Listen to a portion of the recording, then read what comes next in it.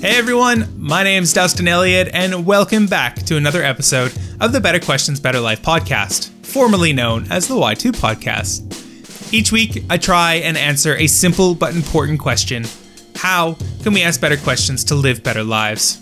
To do that, I bring you dedicated episodes where I break this question down into bite-sized, thought-provoking, and tactical episodes, really focused on helping you ask better questions, pulled from industry experts, science, philosophy, as well as my own observations and learnings.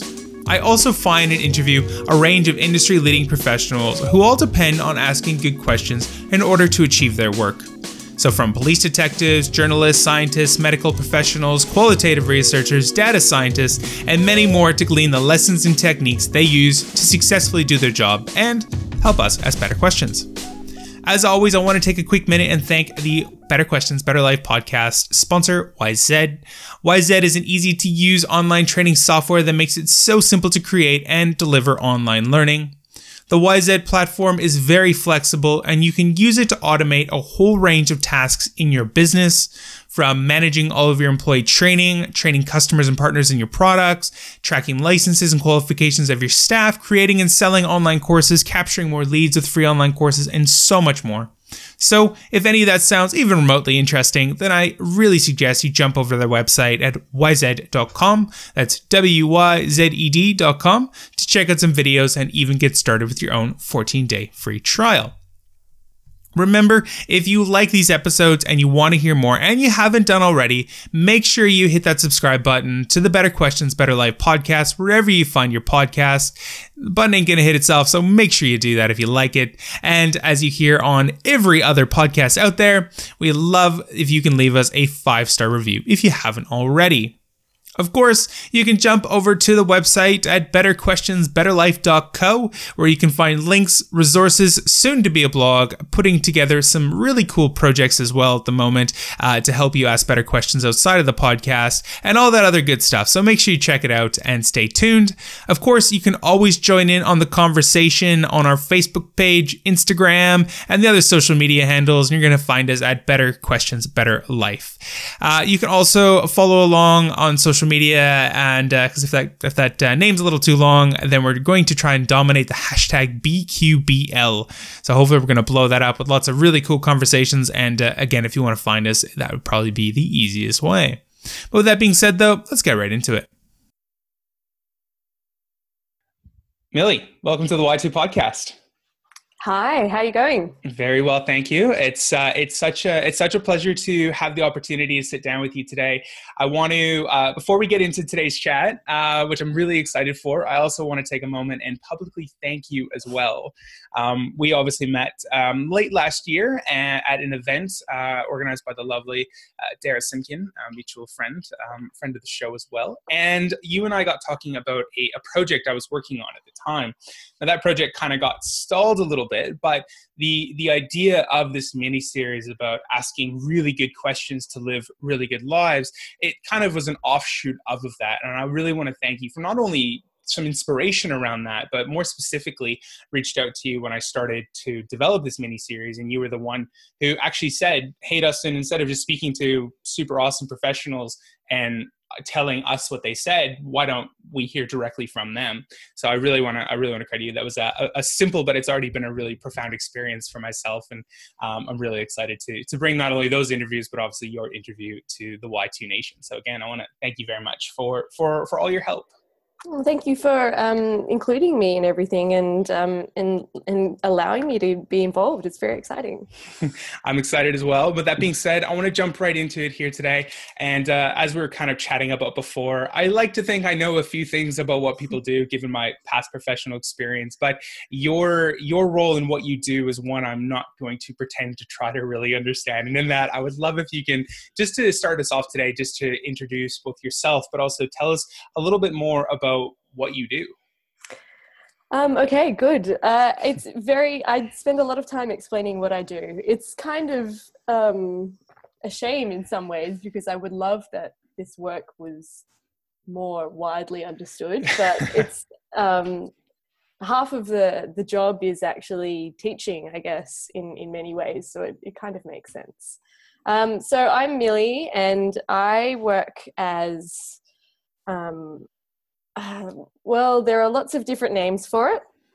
I tend to just go with designer because I think it's more inclusive and not as specific. And I think that some of the other terms are a little bit loaded, and I'll get into that. But a designer, maybe a product designer, I sometimes call myself a multidisciplinary designer, which I think encompasses that I design across visual, user experience, touching on engineering and strategic. But all of that is just buzzwords.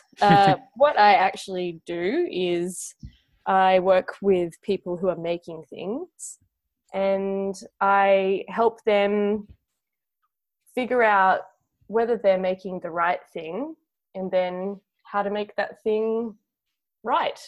So how to make it so it is effective and engaging and delightful, and hopefully makes people's lives better. So in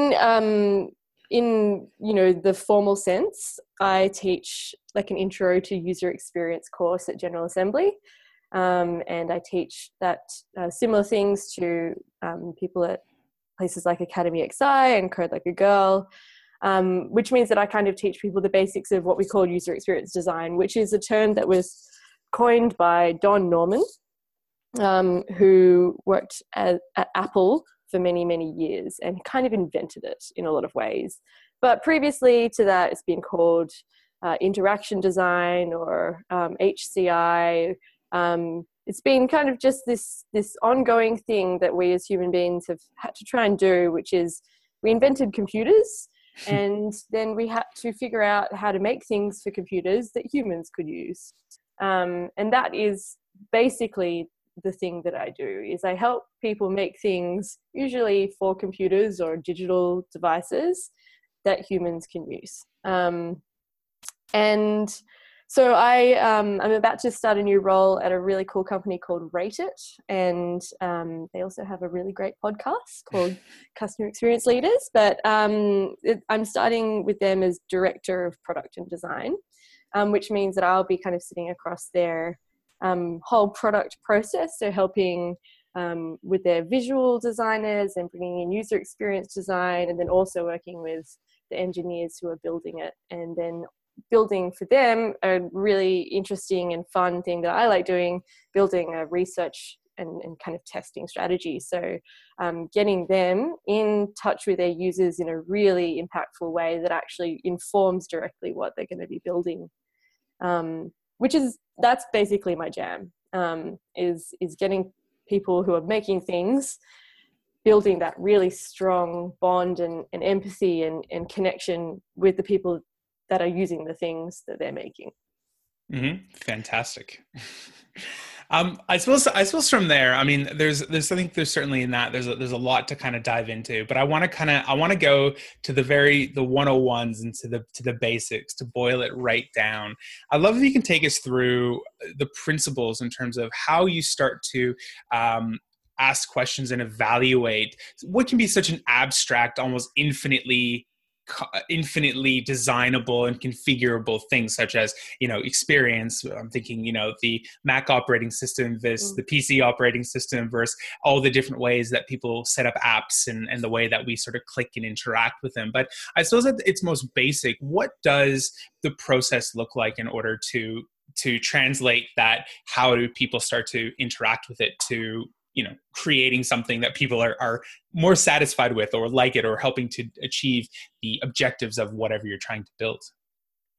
So a really interesting way to approach this is when we're talking about doing this kind of research, which is a huge part of what we do when we're doing user experience or design thinking, is to think about what kind of research that you're doing. So typically we kind of talk about two different kinds of research, being generative and evaluative. So generative research is like, I'm trying to generate new ideas out of this research. So this is really great if you have nothing, you're starting from scratch. This is your first ever product or idea or whatever. And you are going out there and you're kind of very little to go on. You've got maybe a vague hypothesis or some kind of scent of a clue, and you're going out there to meet people and just really, really deeply listen to them. And from what they're saying, kind of iteratively generate little snippets of knowledge that allow you to build to a kind of deeper hypothesis that then you can take into ideation and solutions. Evaluative research is slightly different in that you probably have something already and you're going in with a much more fully formed hypothesis, and you're kind of just checking with people to see if you're on the right track. So I might use evaluative research if I kind of have, I don't know, an online website or a store or something, and I am seeing a drop off in the data around page views on a certain page, and I want to go out there and talk to people about their experiences using that page so I can evaluate hypotheses about what might be happening there. And those two different lines of questioning there's a lot in common, but there's some kind of key differences, and especially the differences kind of also come out with how you process the answers that you get from those different types of research. So your generative research, you're going to have a much more probably diverse range of responses, and you're going to have all these, kind of, some of them might not even be relevant, and some of them might be kind of too specific in one area, and some of them might be too general, and then you're kind of sifting through opinions versus kind of valuable feedback. And then evaluative research, you're really quite laser focused on trying to dig into little details, and you're really uncovering these like deeper deeper whys underneath why a behavior is being observed. So you're kind of doing a type of questioning which is a bit more like being a detective trying to kind of solve a case, whereas your initial generative research is more like an artist trying to find inspiration, I suppose.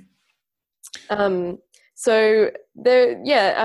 the one thing that I kind of always ask, and I teach people to ask as a really kind of cornerstone question, like an unlocking question, is very, very simple question. And it's basically, tell me about the last time that you did this thing. And that could be, if you're investigating a problem area and you don't have a product for it, you could ask them tell me about the last time you experienced this problem. And if you are doing evaluative research and you're asking about a specific feature or something that already exists, you can say, tell me about the last time you used this thing. And there's a lot of hidden power in that question, because it kind of seems so obvious, like it's not technical, it's a really basic question. But it narrows down on a really key mistake that sometimes people make, which is they ask people to talk about like an imagined experience rather than a real one. And out of all the research that you do, the pretty much the most important thing is that you are getting people to talk about their actual experiences and not just asking them to give you their opinions on what they think things might be like. So, for example, if I'm investigating maybe with you and I'm maybe I have an idea about making a product about managing food in your pantry, as an example. I'm terrible at this. But I think it's a great example. I love that. So I need to make sure that, firstly, you have a pantry. If you don't have a pantry, and I say to you, what do you think it would be like if the food ran out in your pantry? And you're like, well, I don't really have a pantry, but I kind of think it might be like this. Like that's not actually that useful for me for designing this product, because I would get a much deeper insight from you if you told me about the last time that you went shopping and bought something that was already in your pantry, because you'd be giving me all these little details that I couldn't predict. But because you're just imagining it and I was just imagining it, like we're just going to have like a combination of our like daydreams, which isn't going to actually end in good product design. It's going to end up in just hypothetical product design.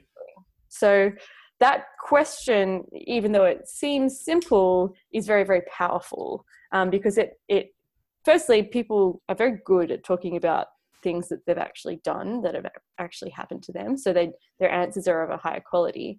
But they also, they're comfortable doing it. It's much easier for someone to talk about something real and that they maybe even care about, and that kind of opens them up to you and allows you to build a bit more of an empathetic bond with them too. So I suppose jumping off from there, so you might ask me, let's use the pantry example kind of thing. So you might ask me an initial question about, do you have a pantry or whatnot? And we establish I do. And you start to ask me about how did I feel about maybe buying something that was already in my pantry. I suppose, how do you continue to drill down in terms of really being able to understand that sort of relationship maybe I have with the pantry? So I might, I was like, I was really bummed out about that. How do you sort of then start to develop a line of questioning to really drill down into a really good understanding of that? So one of the things that is difficult for people learning how to do research in this way is getting deep research and deep insights from people without kind of accidentally leading them along a design. And, even though I might have some idea of like a really cool app that I'm making about pantry management, one of the really important parts of this kind of research is that we kind of very clearly separate exploring the problem and exploring the solution. And so that means that when we are exploring the problem, we're not kind of biased by our kind of imagination of what the solution is going to look like. Because if we do that, if we bring that solution into the problem space, we start trying to fit people's problems into our already existing idea for the solution, and it just means that we particularly ask like loaded questions, and we kind of like ask, and we're hoping to hear the answers that we want to hear so that it fits in with our pre-existing model of how we think we're going to solve the problem. So one of the challenges for how to run these kind of interviews is, you tell me about that you've once, recently you went to the shop and you were like, oh, do I need some flour? And maybe do I have flour? Do I have self-raising flour? I don't know which one it is. I forgot to label the boxes. I guess I'll just get both. And then you get both of the flours, and then you come back and you open the pantry and you've already got all the flour, and then you just, you feel sad and I've got too much flour. What am I going to do? And then you bake for 3 days. Anyway, so you might tell me this story, but because I might be a stranger to you, and you may not fully understand, the implications of the research and everything. You might just tell me like a really top level version of that. And it might be up to me as the researcher to ask you, firstly, go a bit deeper into the experience. So tell me a bit more about how it felt, and, why did it feel that way? And why were you disappointed? And did the disappointment come from the fact that,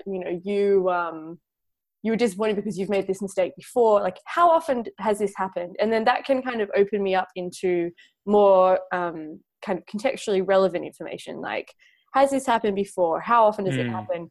And then also look at, it may open up into what is kind of like marginalia, like research. So stuff that's like maybe adjacent to the problem in my mind, but could actually be really relevant when it comes to solving the problem. So for example, it might then be relevant to ask, like, could you have called someone at home to ask them what was in the pantry? Do you live with other people? And how often do they go shopping? And do they make the same mistakes, or is it just you? How did they solve these problems? And what happens to the food waste? How do you deal with that kind? So then it opens up kind of all these different avenues to explore, which depending on your experience, you might vibe with or not. So like, this is me, like as a researcher, like kind of ideating on research questions. But some of them might not land with you. So you might be just say, oh no, that didn't really happen, or that didn't really work. And then we kind of I might have to kind of change tack and go in a different direction. And so one of the other like key techniques around research is this idea of open questions versus closed questions. So an open question is one that you can't really answer with like a one-word answer. So it's not like a yes or no or 1 or 2, 3 or like red or blue. It's a question that implores you to tell your story to me. So it's a really good technique because if I ask a good open question that prompts a good story from my research subject, I have a bit of time to maybe think as I'm listening to them, really, really listen to what they're saying, and then their deep answer gives me an idea for my next question. If you ask like a really survey style interview where I go, what's your favorite color? Red. What's your favorite number 1 to 10? 7. Like there's no inspiration in your answer that informs the next question. So open questions are really good in that they actually help you inform your next question. I'm also speaking very much from like my particular style of research, which is I don't tend to write a lot of questions going in. I might have like a couple of key things that I'm investigating, but I don't really ever bring a lot with me. And that is partly because my background was I trained as a journalist. So I, got pretty good at just having free-form discussions with people. But not everyone comes from the same background as me. And a lot of people do maybe bring in like a few questions and have them as backups for if the conversation, slows down or they feel like they can't kind of continue to just generate them on the spot. Gotcha. The other thing too, I'd love to kind of explore that, to go back to the generation of ideas. As we talked about, you might have like a small hypothesis and you're going out and you're starting to test that. Some things might be really, really not relevant. But I mean, as you go through such an abstract concept, and again, not trying to maybe be too married to the solution, still trying to be very open, how do you go about evaluating answers and starting to balance that maybe there's something here I need to explore versus just trying to just data collect and have as many points as possible? How do you sort of go about managing that sort of very abstract, kind of concept? I think a lot of the evaluation can be done afterwards, and I kind of listening to people is difficult, and I think how so, if you don't mind me asking? I think being a really good listener is an underrated skill that a lot of people don't really properly have, and I think people think that they're listening, but actually their brain is about 30% involved, and then 30% of it is thinking about what they're going to say next, and then the rest of it is just like distracted. And I think doing research, like this kind of more formalized research, one of the things that I noticed after doing, especially extended stints of it where I was researching 2 or 3 people a day doing interviews, was just how deeply exhausting it is to have to be that actively engaged with someone for about an hour multiple times. And like I would come home on those days and just be like quite done. And like I teach as well, so I do the other way where like I can teach people for like 2 hours and be up in front and teaching a class, and I can come home and I feel kind of okay, like maybe a little bit tired, but like pretty energized. Whereas actually just sitting down with a person and deeply, actively listening to them for an hour just is very, very intense. And I think that if you are trying to be a really active listener, you kind of need to be very, very strict about the other things that you're trying to do in that time. So if you are trying to actively listen, you're going to struggle to actively listen and take notes. You're going to struggle to actively listen and fuss around with a recorder. You're going to struggle to actively listen and evaluate on the spot how relevant that research is to your project.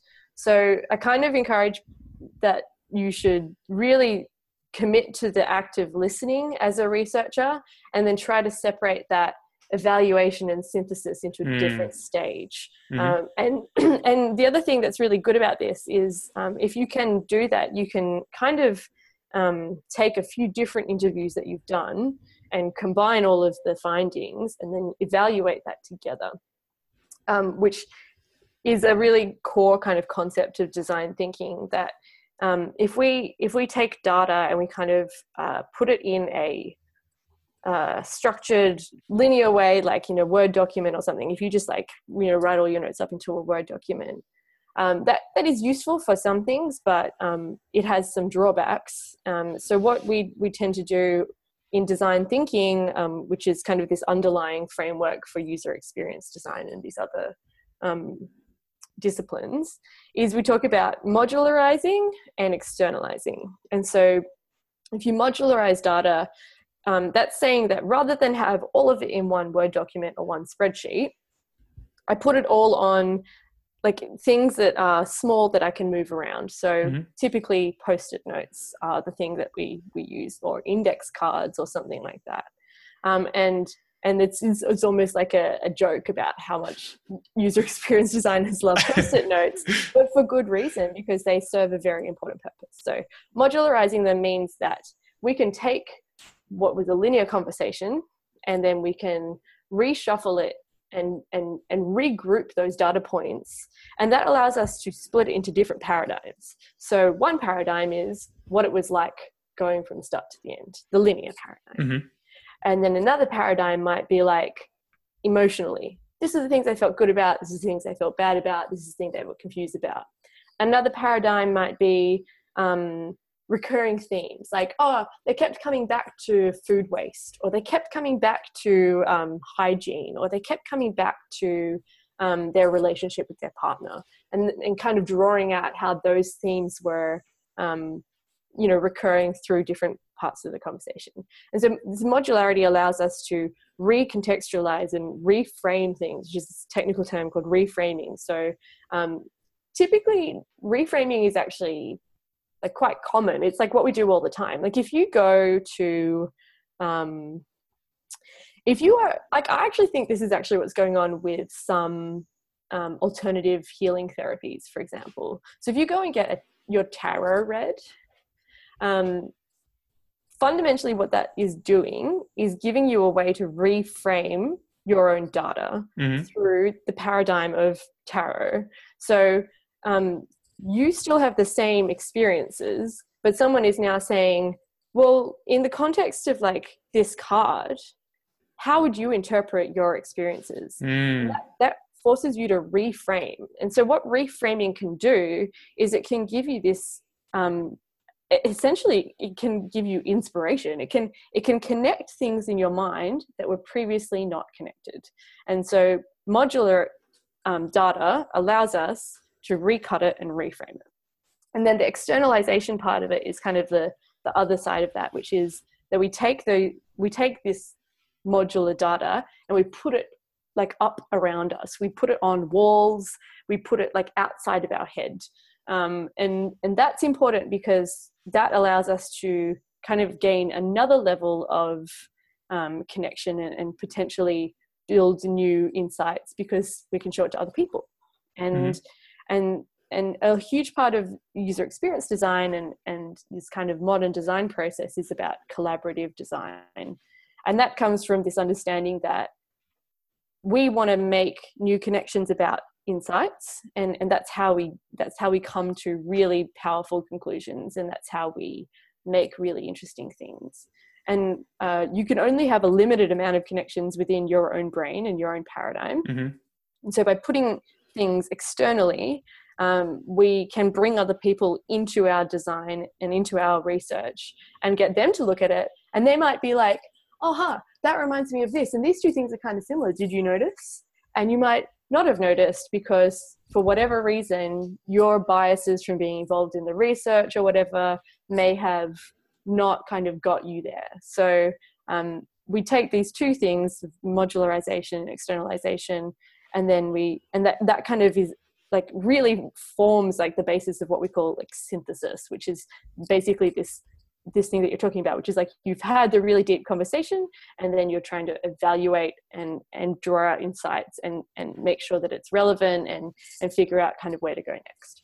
Yeah, I love that idea. I think that is what you just talked about there is such a powerful tool. And I think the big thing that I've struggled with when I try to go through this without necessarily a very well thought out process is you're trying to do the research and the evaluation at the same time, right? So evaluating everything, and it'll lead to a question in a moment. But I love that idea that it's like, okay, let me just quickly have some Post-it notes, quickly knock out a few notes, put that down, do a few things, and then I can start to toy with that information and play with it. And I've seen it done a little bit in terms of the UX design, but I think anybody that's trying to build anything that wasn't there before, you can use that same thing. Have a few conversations with people who might interact with that, try to ask some questions, using that same thing, write it out, and then start to play with that and bring other people in to sort of start to synthesize that information. So it doesn't have to be super, super complex at building a new app. It could be as simple as some new process, or, basically creating anything that wasn't there before, I guess. Totally. But I want to go back to something, and I think you touched on what I'm realizing is one of the biggest challenges. And I've had a bit of a luxury of formally interviewing people in this for a little over a year and a half, and then listening to myself interview people. But the idea of active listening and trying to devote as much brain power to being mindful as possible is something I think is probably one of the biggest challenges, because if you're not listening to the right things, it's really hard to form the right questions, and it sort of spirals down from there. Mm-hmm. So when you were teaching and mentoring people around this interviewing process, do you have general recommendations or suggestions that of things that people can do to try to remain mindful of the conversation and be very present and try to get that 60, 70, 80% of the way there, instead of maybe the 30% that most people, may be sitting at? I think the thing that you touched on there is, it is mindfulness fundamentally. Like, it's this idea of being in the present and not kind of thinking ahead into the future. And that is hard. If you've ever tried to meditate, like, meditation is hard, because it is hard to get your brain to just settle down and be in the present moment. Like, we are very conditioned, and we are very kind of neurotic, and we are kind of encouraged to be constantly cultivating our own personal to-do lists that just sit kind of in the corner of the desk of your mind, is constantly distracting you. And I think that is a habit that I really personally struggled with for a very long time, and is kind of like a basis, like a huge part of anxiety for me, and was very out of control a few years ago, that I just kind of constantly felt terrorized by my own mental to-do list, basically.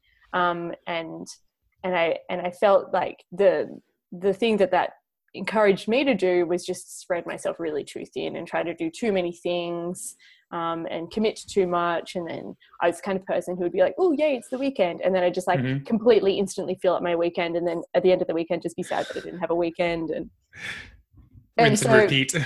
Yeah. If you buy into this stuff, it's like a type A personality problem.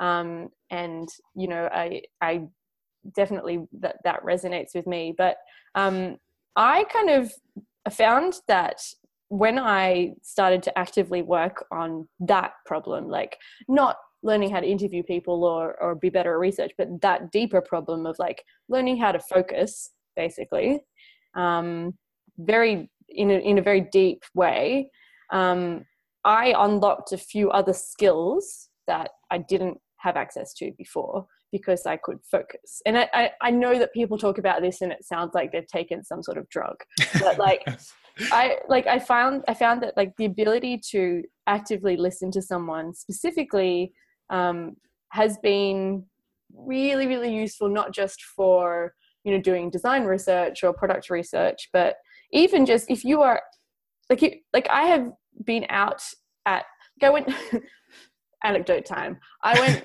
I wanted to buy some cheese from a cheese shop in summer, and it was a hot day, and I went to the cheese shop and they were like, it's too hot, and our cheese has gotten too melty, and so we've closed early because it's not time for cheese anymore. And I was really unhappy about this.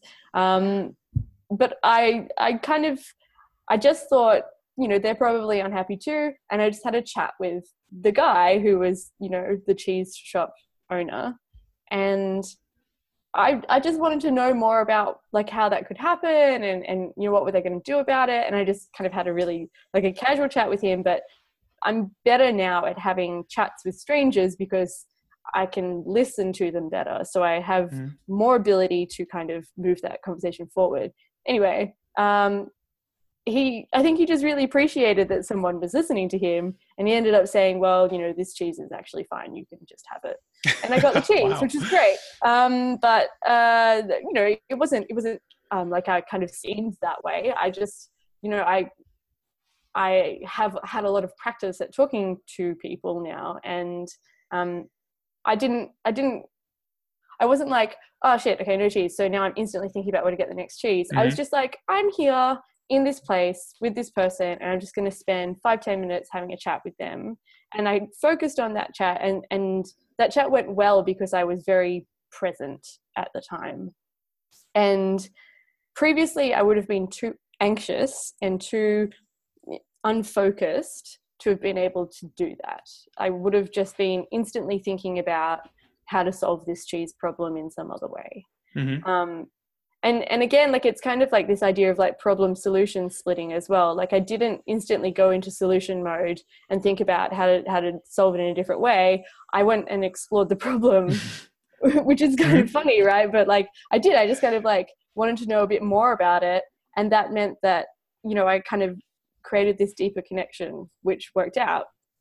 But yeah, to this point, like, it's a transferable skill, right? Like, it's not something that is like, this is not a technical user experience designer skill. Like, learning to focus and be like 100% in your exploration of the thing that you're exploring, rather than half in it and half thinking about, you know, the next prototype that you're going to build, is something that you can apply to so many different things. I mean, think about how much better we'd be at our relationships if we had conversations with our partners where we really, like, this is one of the hardest things, but managed to focus on how they were really feeling about something without being distracted by how it made us feel. Or if we could, how we can talk to our kids, if we can understand that, you know, what it's like to be a kid in today's world is very different to what it was like to be a kid in our lives, and how building that deep understanding of their experience might help us be better parents. So, you know, this kind of deep listening is, look, it's certainly not easy, but you can see how it could be applied and how it can improve so many conversations. The things that I did specifically to get there were, I went to therapy. I did a lot of meditation. I practiced yoga, and I know that it's strange professional advice to say that yoga helps you be better at user experience design, but yoga forces you to stop thinking and be in your body and focus on what it is like to be in your body. And that is the same skill. Basically, it's working the same muscle, and I try to do it every day because I feel like it's like, yes, it's like toning my body, but it's kind of toning my mind, and it's like toning that part of my mind that's good about that does focus. Yeah. Look, I really appreciate you sharing all that. And I mean, just to echo a bit of what you've said, is I've come to realize, and I think I've understood this, but other people through these conversations are really corroborating my thoughts around this. But mindfulness and being present to what's being said is the start of any conversation, is the start of any question, of any interaction. And the vast majority of what people do as a profession is directly tied to being present, and said pretty much everything we want in life is going to be in somebody else's head or our own head. And mindfulness gives us that ability to be as open and receptive to as much of that information as possible, which allows us to synthesize and make sort of the best outcome from, you know, really good, meaningful conversations with our partners, like your kids, your colleague, your clients, even yourself as well. Like I'm sure, like you've spoken about too, really understanding that relationship with yourself, but being open to that conversation and receptive to that conversation. It's amazing how, to me, the most important thing about asking questions isn't actually anything to do with words. It's just completely seemingly unrelated concept. But on that, though, and keeping on the time, I do have to ask one last question for today. And I suppose for yourself, do you have a favorite question that you like to go to, or a question that's served you really well in your life? Well, I mentioned one before, which is that opening question of like, tell me about the last time that this happened to you or that you experienced this. And I think that's probably my favorite research question. I think like, and this is like a very kind of cliched one, but how does it make you feel is like a very important question to ask, and not just not just in that phrasing and not just to other people. So I think how does it make you feel is a really important question to also ask yourself. So you might be if you're like me and you experience anxiety or you have felt panic, or you felt emotions that are a bit hard to I guess get some control over. Actually identifying what those feelings are is a very, very powerful tool. People kind of talk about the fact that if you can kind of give something a name and you can kind of identify it, it starts to give it a bit of a shape. And if you can kind of understand its shape, you might be able to grab onto it. And sometimes just asking yourself, how does it make you feel? Like, what is this feeling that I'm having right now? And that's a very powerful self-insight question. And then asking that to other people can be just a really incredible way of building a human connection with someone, because people often think if you're doing research for work reasons that you are going to have a work kind of conversation. You're going to be talking about like processes and you're going to be asking them boring work stuff, and it's very interesting how the tone of a conversation changes when it goes from like, oh, what was it like last time you did your accounting, or you used this spreadsheet or whatever, and how does that make you feel? And it's funny because it unlocks people into this other more deeper emotional mode where they start actually kind of getting to know you and you start getting to know them. And it's incredible about how much research is what other people might call soft skills, right? It's about like being friendly and making people comfortable and like cracking a weird joke so that they think you're a bit of a dork and then you're less intimidating to them. And like getting to know, ask them to talk about stuff that they think is irrelevant that becomes like hugely relevant because it allows you to like call back to later on in the conversation, which makes them feel like you know them. And like all these kind of subtle people skills things become just like the foundation of what it means to be a good researcher. In the Google Ventures book Sprint, which talks about this design thinking 5-day intensive process where you do research, make ideas, build a prototype, and then test it in 5 days. They talk about their in-house researcher who is like a master researcher, and they said he's so good at doing research that you don't know when the interview is officially started. And I really like that because I don't think it's deceptive. I don't think it's unethical. I think, the people know that they're in a research interview, but it's kind of that beautiful way of understanding that when we're researching products and problems, we are trying to understand people fundamentally. Like we might think that, we are building an app, but an app is just a proxy for solving a human problem. And so as researchers, we're exploring humans and their problems. And I love that idea because it really kind of, it makes me also feel like, this is meaningful work and it's not just, silly kind of made up buzzwordy stuff. I feel like it brings it down into this world of like empathy and humanity that really resonates with me. Yeah, look, I wouldn't be surprised if you've inspired a few people to start thinking a little bit more about this career. Millie, this has been such a treat. It's always such a treat to be able to chat with you. I suppose for people listening, where can they reach out to yourself and stay in contact with all the things you're doing? I am on Twitter. My Twitter handle is MeeliJane, MEelijane, and I have a website which is meilischmidt.me. And I'm sure that you can put those links somewhere.